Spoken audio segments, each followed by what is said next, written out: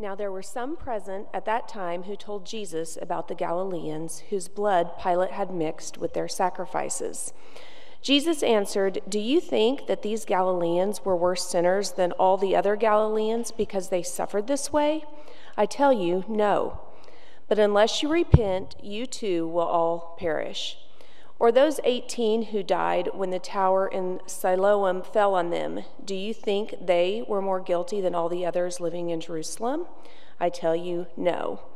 But unless you repent, you too will all perish." Then he told this parable. A man had a fig tree growing in his vineyard, and he went to look for fruit on it, but did not find any. So he said to the man who took care of the vineyard, "For 3 years now, I've been coming to look for fruit on this fig tree and haven't found any. Cut it down. Why should it use up the soil?" "Sir," the man replied, "leave it alone for 1 more year, and I'll dig around it and fertilize it. If it bears fruit next year, fine. If not, then cut it down." This is the word of the Lord from Luke chapter 13, verses 1 through 9. Amen. Thank you. You may be seated.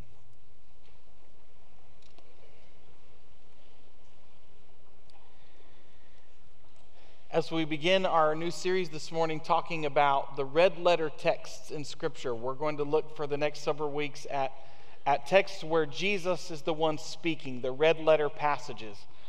I want to make a statement right up front as we begin this series and make it as clear as possible that we believe that all Scripture is inspired by God, okay? All Scripture is inspired by God. All of it is applicable to all aspects of our lives. Scripture is useful for teaching, correcting, rebuking, and training up in righteousness. All Scripture is inspired by God. But there's something special about the red letter texts, is there not? There's just something special about knowing that we are reading, we are hearing, we are speaking the words of Jesus Christ himself, recorded for us in the New Testament. It's not that they take on more importance than the rest of Scripture, but they also are set apart. They're unique because they are the words of our Lord and Savior. You may wonder to yourself, when was the first red letter Bible printed? You may not wonder that to yourself, but either way, I'm going to tell you the answer, okay? 1899 was the year that a man named Louis Klopsch, when he was reading Jesus' words, "This cup is the new covenant in my blood, which is poured out for you," the thought came to him, what if we printed a Bible that had the words of Jesus in the color red like the blood of his new covenant? If these are his new covenant words to us, what if we printed those words that were generally accepted by others to be the words that Jesus actually said in red? And so he brought about the first red letter Bible. So here we are more than 100 years later, and I would imagine that many of you probably have a red letter version of the Bible with you today as we read the text. Even if you're using a digital version, many of the digital versions show the words of Jesus in red letters, depending on which one you're reading. And so this idea took hold, and it has had great meaning for many people in their own personal Bible study. So for the next few weeks, we're going to look at some red letter passages where Jesus himself is the one speaking. And this morning, we're going to begin with Luke chapter 13. Actually, we're going to be in Luke 13 this week and next week, but this morning we're just going to begin with this first text that we read.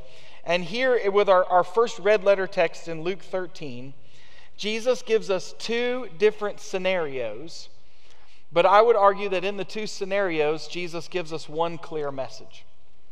Now think about the 2 scenarios that Jesus deals with here in Luke 13, and how these kinds of scenarios still raise questions for us today. The first scenario he deals with is an act of violence, an act of mass violence. The second scenario he deals with is a natural disaster. And just like we have questions about those kinds of things when they happen today, there were questions about those things when they happened back in the first century. The first scenario was not only an act of violence, but as it's described to Jesus in verse 1, it was a cruel act of violence. There were some who were present at that time. And what I see happening here in Luke 13, if you read back to Luke 11 and Luke 12, there were large crowds of people who had been following Jesus and listening to his teaching. And among those in the crowds, you had people like the Pharisees and the teachers of the law. You also had common folk. You also had those who called themselves the disciples. They were actually following Jesus everywhere. But by the time we get to Luke 13, after walking through these previous chapters, the crowds have sort of dwindled at this point. There's a smaller group that's stuck around. And among those in the smaller group are those who ask Jesus about this situation. Jesus, tell us what we should think about that time when there was a group of Galileans whose blood Pilate had mixed with their sacrifices. So what exactly happened? Well, we can actually read lots of stories that are recorded for us in history of the cruelty that Pilate demonstrated and displayed as he served as the Roman governor for the people in Israel. Pilate was often cruel, and often he would do cruel things to the Jews, to the people of Israel, in public for everyone to see so that he could assert his authority and make these statements and remind them that at all times they were to see themselves as underneath the boot of the Roman Empire. There's several stories recorded in the New Testament. There are others recorded in other sources, but the New Testament is the only one that refers to this story, where the blood of the Galileans was mixed with the blood of their sacrifices. And what probably happened was that there were a group of Galilean Jews who had gone to worship. And they were worshiping in public where others could see them. And for whatever reason that Pilate chose to show his authority over them, whether they had done something wrong or it was just something that he saw to be beneficial for the Roman Empire and for his power, very publicly he shed their blood, and then he mixed their blood with the blood of their sacrifices. In other words, this was not only an act of violence, but it was one that in the Jewish world defiled their bodies and it desecrated their worship. He wasn't just bringing violence on them physically, but he was making a very public statement against their religion and their faith and showing them in every possible way that he had what he saw as power over them. And so perhaps the reason why this smaller group that had been following Jesus asked about this specific incident is that they were struggling, like we often struggle, with the problem of evil. If we truly believe that God is all good, all loving, all knowing, all powerful, then why does he allow acts of violence to happen? Why does he allow evil to exist? Why does he allow in this circumstance for evil people to do evil things to people who bear his name? Maybe they were struggling with the problem of evil. Now I'm actually going to tell you as we get into the next verse, I don't think that's why they asked the question. But it's fair that we do struggle with that. And we wrestle with questions when bad things and evil things happen. And I've shared this with you before, though this is not the point of the message today. Maybe, though, hearing it again will be something that will be encouraging and helpful to you. There have been many times in my life where when I've wrestled with hard questions about God, or I've walked through hard circumstances personally, that I've settled on this one simple statement that has brought me comfort in the past, it brings me comfort today, and I believe it will bring me comfort in the future. And this is that simple statement: I believe that God is good, and I believe I can trust him. Even when things are hard, even though evil exists, even though suffering can be very present in our lives, I believe that God is good, and I believe that I can trust him. And I believe that those words will continue to bring me comfort even when I personally wrestle with the problem of evil. We wrestle with the problem of evil. Maybe some in the crowd were thinking about that when they asked Jesus about this specific situation. But what I actually think was happening is what Jesus reveals to us in verse 2, That they weren't so much asking, Jesus, why did this bad thing happen to these people? But instead, he reveals the motives of their hearts and their thoughts in verse 2 when he asks them the question, do you think that these Galileans were worse sinners than all the other Galileans because they suffered in this way? More likely, I think they asked Jesus about this story because of what he had just said at the end of chapter 12. If you look at the end of Luke 12, Jesus had just told everyone in the crowd, if you have an enemy or if you have an adversary, you take the initiative to reconcile with that person. He said, if you're walking along the way with your adversary and you are on your way to stand before the magistrate who's going to settle your dispute, instead of going all the way to the magistrate, you stop right then and there and reconcile with your adversary along the way. And I hear those in the crowds asking this question about what happened to the Galileans to justify themselves. They're doing what we often do. They're playing the what about game, right? But what about the Galileans, though, Jesus? You tell us to reconcile with our enemies. You tell us to take the initiative to make things right with our adversaries. But what about the Galileans? And what about what happened to them when Pilate mixed their blood with the blood of their sacrifices? Surely that is proof that they are worse sinners than the rest of us. But Jesus says no. He says the whataboutism game, it doesn't work. Instead of focusing all of your attention outward on them, on those people, Jesus says in verse 3, I tell you, no, turn that focus inward. Unless you repent, you too all will perish. True repentance does not drive us always to look outward and point the finger at everyone else. All we have to do is scroll through social media just a little while, right? And we know who the problem is. The problem is always them. It's never us. The problem is always that person. It's never me. There are different rules that apply for thee than for me. That's the way we live. And people in Jesus' day fought the same way.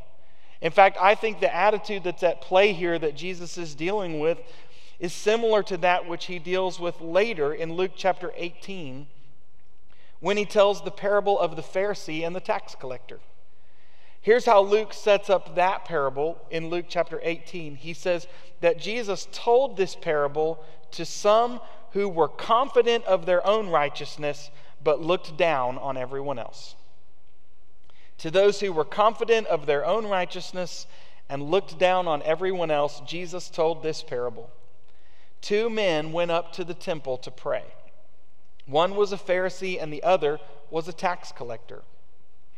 The Pharisee stood by himself and he prayed, God, I thank you that I am not like other people. I'm not like those robbers, those evildoers, those adulterers, or even like this tax collector.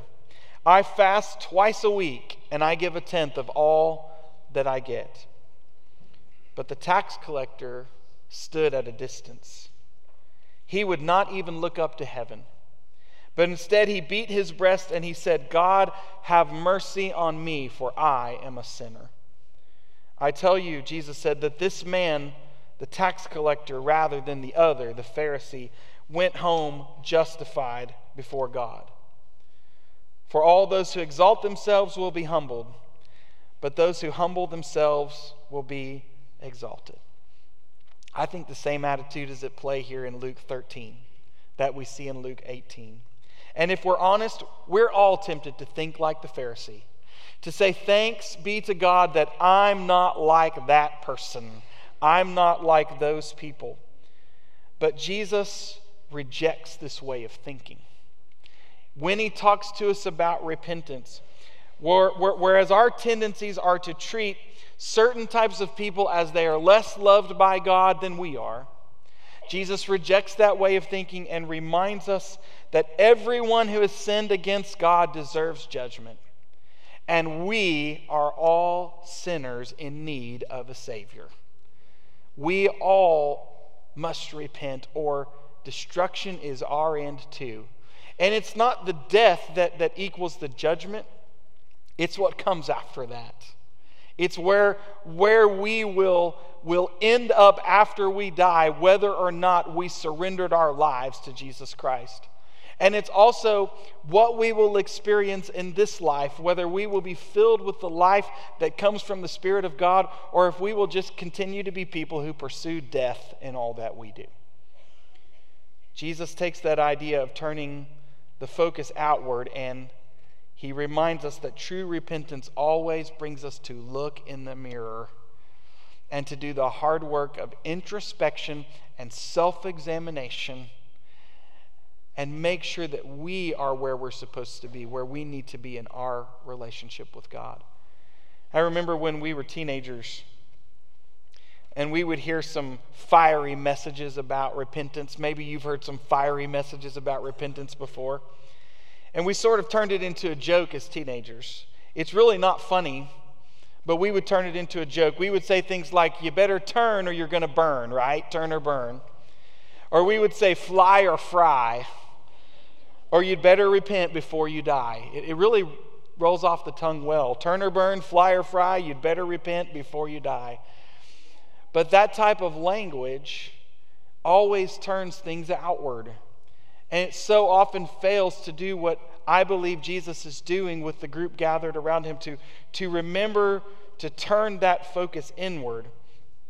And to remember, as we've already said, that we are all sinners in need of a Savior. Whether we're Galileans, whether we're Judeans, Samaritans, Americans, or otherwise, we are all sinners in need of a Savior. And true repentance involves true introspection. And here's how the Bible teaches us to pray that kind of prayer. Search me, O God. Search my heart, O God. See if there is any offensive way in me, and lead me in the everlasting way.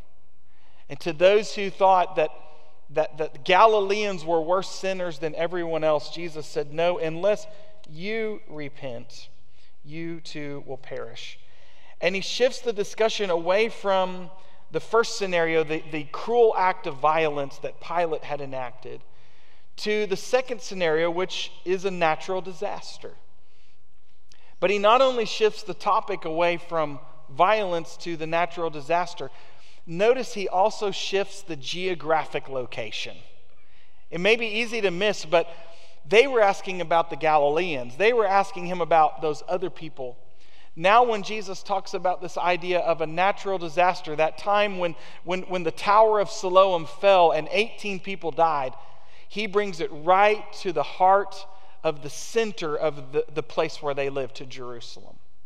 If you've ever visited Israel before, you know that Siloam is not another town. It's right there in the heart of the old city, where the pool of Siloam was, where there used to be a wall, and on that wall there was a tall tower. And at some point, a terrible thing happened right there in the city. The tower fell, and 18 people were killed. Jesus says, what about that? How about that story? Do you think that they were more guilty than all of the others living in Jerusalem just because the tower fell on them? You know, even just the last couple weeks, we've seen some terrible disasters and tragedies. And every time they happen, they cause us probably to ask some more of those hard questions. And we live in a day and age where we can really see those tragedies now, can't we? We see the images, we see the videos, and yet even when it's displayed for us in the most graphic of images, when something happens like the earthquake that happened in Syria and Turkey a few weeks ago, we can't even grasp how huge that tragedy is, just how terrible it must be. When we see things like the deadly train wreck that happened in Greece last week, sometimes we say, God, we don't even know how to pray in these situations. Perhaps the people in Judea felt the same way about what had happened to their countrymen. And yet, I believe Jesus is not here just dealing with how we should wrestle or struggle with bad things that happen and things that are unpreventable when they happen to people. He's intentionally bringing this story right back home to Jerusalem, just in case they thought that Galileans were worse sinners than they were. Just in case, like we're often tempted to do, they thought that God sees some sins of some people as worse than the sins of others. Maybe, let's get really honest, maybe some of the people in the crowd who were talking about this were actually taking satisfaction in the fact that something bad had happened to the Galileans, to their enemies, to their adversaries, the people who they thought were lesser than they were. And Jesus says, remember, bad things happen to you too, to remind us that we are all sinners in need of a Savior. And even today, even Christian people, public preachers, will use this kind of language and share these kinds of ideas that Jesus was dealing with almost 2,000 years ago. How many of you remember when a few years ago there was a tsunami in Indonesia? And there were some who were saying publicly, this is God's judgment on them because of the gods that they worship. There was a tsunami, or there was a hurricane that hit Haiti years ago, and people said this must be God's judgment on them because of their witchcraft. There was a hurricane that hit the city of New Orleans in the United States, Katrina, and people were saying this must be God's judgment on New Orleans for all the iniquity that happens there. I never, though, hear that language when a Baptist church is destroyed by a tornado in Oklahoma. And in New Orleans, do you realize that when Katrina hit, our seminary was destroyed or was really severely damaged? And yet most of the French Quarter was untouched. So I'm not sure how it works. Maybe sometimes we are seeing God's judgment. I don't know always how to judge that, but I know what I believe Jesus is telling us here. When we see terrible things happen, rather than using it as an opportunity to cast dispersions on people we don't like, the opposite should be true. It should be a wake-up call and a reminder to us that true repentance always brings us back to look in the mirror and to do the hard work of self-examination, introspection, and to remember that though our tendency is always to turn things outward in judgment, true repentance drives us to look inward and to remember we are all sinners in need of a Savior. Unless you repent, Jesus responded to both of these scenarios, you too will all perish. And to drive this home, Jesus does what he often does when he teaches in red letter texts. He told them a parable. And the parable that he told them in verses 6 through 9 was a parable about a fig tree growing in a vineyard. Now, we don't tend to think with the mind of Judean Jewish people. But when the Judean people heard this image, this illustration of a fig tree, almost always their minds would go back to exile. You remember we talked about that in our Old Testament reading. I hope you remember. It was just a few minutes ago. That cycle of the Hebrew people when they would sin against God, and then they would experience some sort of exile, and then they would repent, and then they would come back, and then it wouldn't be long before they sinned again, and more exile came, and ultimately they ended up in the worst form of exile when both the northern and the southern kingdoms of Israel were captured by their enemies. Well, Jeremiah the prophet, he uses the illustration in multiple places of a fig tree. And he says what's happening to Israel is you're becoming like a fig tree that's no longer bearing fruit, and you're drying up and you're dying, and what's going to happen is ultimately you're going to be uprooted and you're going to be taken and placed in a different place. So when they hear this image of a fig tree, that thinking of exile and sin and that cycle comes to mind.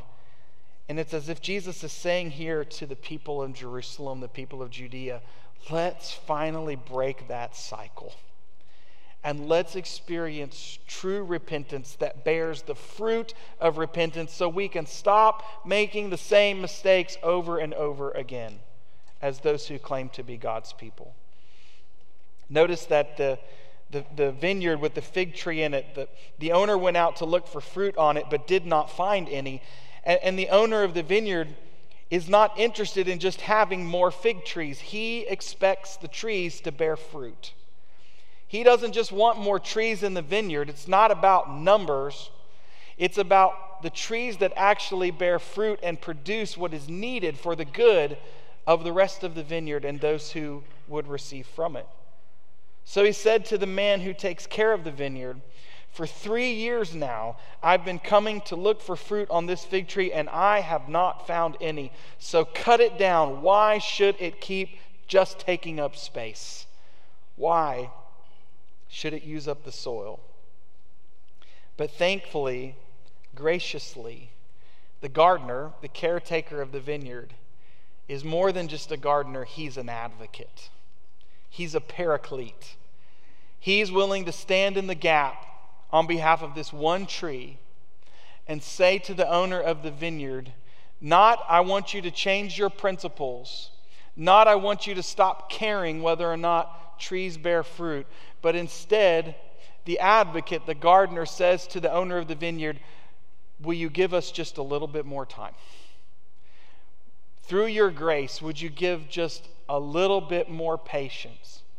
And as an advocate for this tree, I'm going to continue working on its behalf just for one more year, so that maybe, just maybe, with a little bit more time, this tree will do that hard work and will produce the fruit that it's required to produce.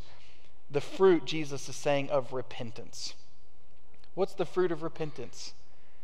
Well, it's things like humility, genuine confession, praying to God, surrendering ourselves to Him, and then walking in obedience. Those things are the fruit of true repentance, the fruit that we as obedient, faithful followers of Jesus are to bear, to produce the fruit of righteousness that comes from repentance. And all the advocate is saying is to the owner of the vineyard, can we just have a little bit more time, and I will continue my work on the tree's behalf. You know who this is reminding us of here? It's Jesus. The work that He's already done for us and that He continues to do for us, like digging around that tree and trying to remove those obstacles so that growth might happen, and then nourishing that tree so that it might actually finally grow, that the seeds would take root, they would put down roots, they would grow, and then fruit would be produced. It's also the work of the Holy Spirit. The Holy Spirit's also called our advocate, who is leading us and guiding us and giving us what we need so that we might produce fruit, even when the weeds and the thorns of life seek to choke us out. And the gardener, the caretaker of the vineyard, says, if I can just have a little bit more time, it might not be too late for this tree to bear fruit. We were talking about this passage with a group of teachers and leaders in our church a couple weeks ago. And one of those teachers is an actual school teacher here in Tulsa. Her name is Amber Hermes. She's a high school teacher. And she said, this sort of makes me think about the conversation I have with my students a lot when they fail to turn in an assignment on time. And I say to them, I tell you what, I'll accept it late, but it's not going to be for full credit. If you'll bring your assignment to me by Thursday, anything is better than a 0, right? You can still turn it in. She said, as a teacher, I see that same kind of grace being offered here. It might not be all that it could be, but listen to me, it's not too late yet, because today is still here and we are still today. It's not too late yet to start and to still see God, who loves us, who longs for us to bear the fruit of repentance and the fruit of His righteousness, work in our lives so that some good may still come for His kingdom with whatever breath and life we have left in us. And you know, the truth of what God does for us in Jesus Christ is even better than what Miss Hermes does for her students. Because Jesus tells a parable later where He says, even those who come in at the last minute, they still get the same reward. They still receive eternal life. Now, there may be some different gradations of how we experience eternity together. But if we surrender our lives to Jesus Christ, no matter when it happens, while we still have breath in our lungs and life in our bodies, we still receive the crown of righteousness. That's the promise that Jesus has made to us. And I love the way the advocate uses this language. If only I could have one more year, then perhaps this tree will still bear fruit. And And Lord, if it doesn't, if when the time comes that the harvest is brought to fruition, then cut it down. As Jesus says, if you do not repent, then you too will face destruction. So as we close this morning, I want to share this quote with you because I think it summarizes so well what Jesus tells us in this text and in this red letter parable. Just as any orchard owner will have a limit to how long unfruitful trees are allowed to lie, so our lives are limited by God. Unless we repent, we will perish without God. And lest we think we have forever to get around to repenting, we should remember the parable of the fig tree.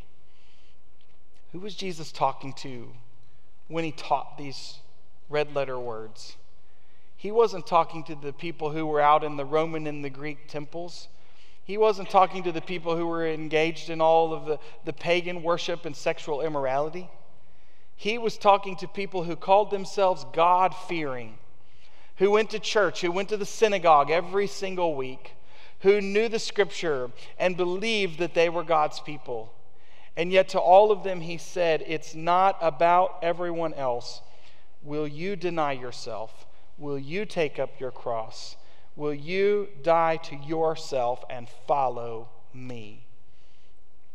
And the same call that Jesus gave in the first century is the call we have on our lives today. True repentance will always bring us back around to look in the mirror and to do the hard work of self-examination for the purpose of repentance. Today, while it is still called today, would you be willing to repent and give your heart fully to Jesus Christ? Because tomorrow may be too late. Would you pray with me? Before I lead us in a time of prayer, would you be willing to just, in the quietness of this moment, just allow the Lord to speak to your heart? Hopefully He's already been speaking to you today. And maybe here in just this moment you would just quiet yourself and just say, Lord, I'm listening. Whatever it is He wants to say to you, would you hear it? Would you surrender to it? And listen to the Lord for just a moment.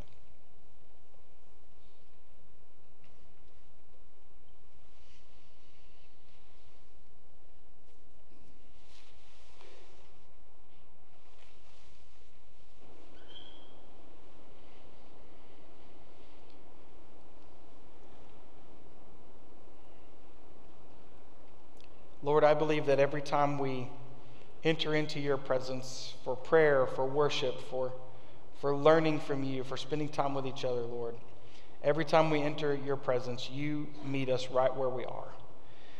And I pray that that would be true today. You know where each and every one of us are in our hearts, just like you know where we are geographically. You know what attitudes we're struggling with, what burdens we're carrying.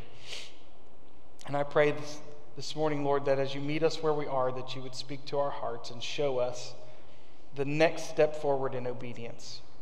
Show those of us who have already given our hearts and lives to you what it looks like to live out the fruit of repentance and to walk in a way that is worthy of you, to follow you in the way everlasting that you lay out for us.